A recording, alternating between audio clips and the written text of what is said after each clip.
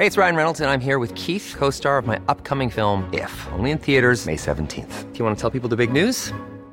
All right, I'll do it. Sign up now and you'll get unlimited for $15 a month and 6 months of Paramount Plus Essential Plan on us. MintMobile.com/switch. Upfront payment of $45 equivalent to $15 per month. Unlimited over 40 gigabytes per month. Face lower speeds. Videos at 480p. Active Mint customers by 531.24 get 6 months of Paramount Plus Essential Plan. Auto renews after 6 months. Offer ends May 31st, 2024. Separate Paramount Plus registration required. Terms and conditions apply if rated PG. Good afternoon. It's Brooke Howard with The Daily Beast. It's Tuesday, July 14th, and these are the top 5 stories the Cheat Sheet team is watching right now. A federal judge has rejected a nearly $19 million settlement in Harvey Weinstein's sexual misconduct lawsuits. U.S. District Judge Alvin Hellerstein of New York said that the settlement improperly nullifies claims of non-participating parties and, quote, the idea that Harvey Weinstein can get a defense fund ahead of the claimants is obnoxious. The judge also objected to Weinstein and other officers of the Weinstein Company receiving millions in attorney's fees and urged lawyers for the women to move their clients' cases forward and try to seize Weinstein's assets. He added that the plaintiffs' experiences are so various that the case should not be handled as a class action.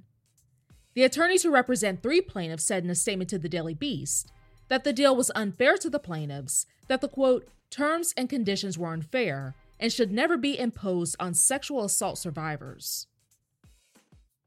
This is not really helpful. As Florida has been hitting new records in cases, Quest Diagnostics announced Monday that non-priority coronavirus patients are waiting an average of at least 7 days for their test results. That's absolutely ridiculous. The laboratory company has attributed the wait time to the surge of cases nationwide and said that they are not in the position, quote, to reduce the turnaround times as long as cases of COVID-19 continue to increase dramatically. They claim that the issue is not exclusive to Quest, but the entire lab industry. The company currently has the capacity to perform 125,000 tests daily, twice what its capacity had been 8 weeks prior. Another task force member is clapping back after an attack from the president. Admiral Brett Giroir, a member of the White House Coronavirus Task Force, insists that, quote, none of us lied to the public after the president retweeted an accusation that the group and other officials lied about the disease.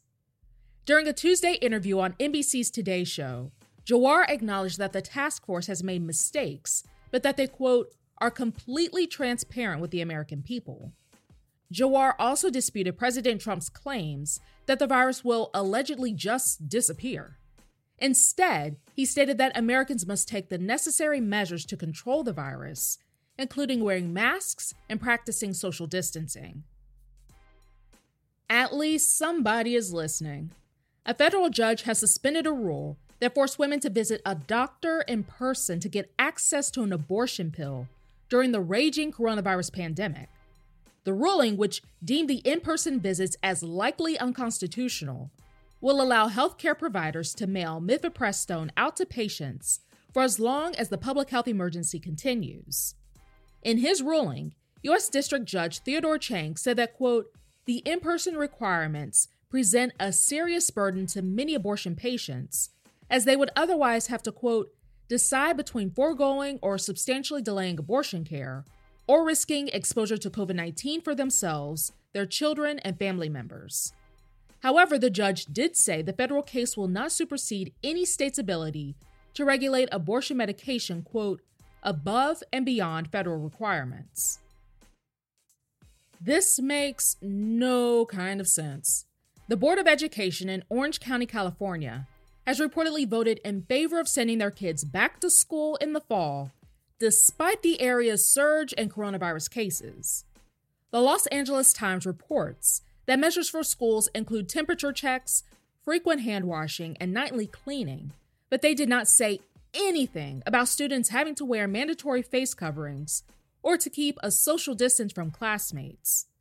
The board said the measures it had laid out are only guidelines, and reopening plans will be left up to individual school districts. But the document placed pressure on districts to reopen, saying that remote learning during the pandemic has been, quote, an utter failure. On Monday, the Los Angeles and San Diego districts announced they would keep a virtual model for schools next month because of the new wave of COVID-19 cases. That's all for today.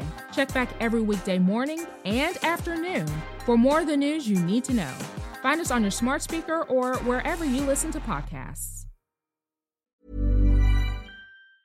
Hi, I'm Daniel, founder of Pretty Litter. Did you know cats tend to hide symptoms of sickness and pain? I learned this the hard way after losing my cat, Gingy. So I created Pretty Litter, a health monitoring litter that helps detect early signs of illness by changing colors, saving you money and potentially your cat's life. Pretty Litter is veterinarian developed, and it's the easiest way to keep tabs on your fur baby's health right at home. Go to prettylitter.com and use code ACAST for 20% off your first order and a free cat toy. Terms and conditions apply. See site for details.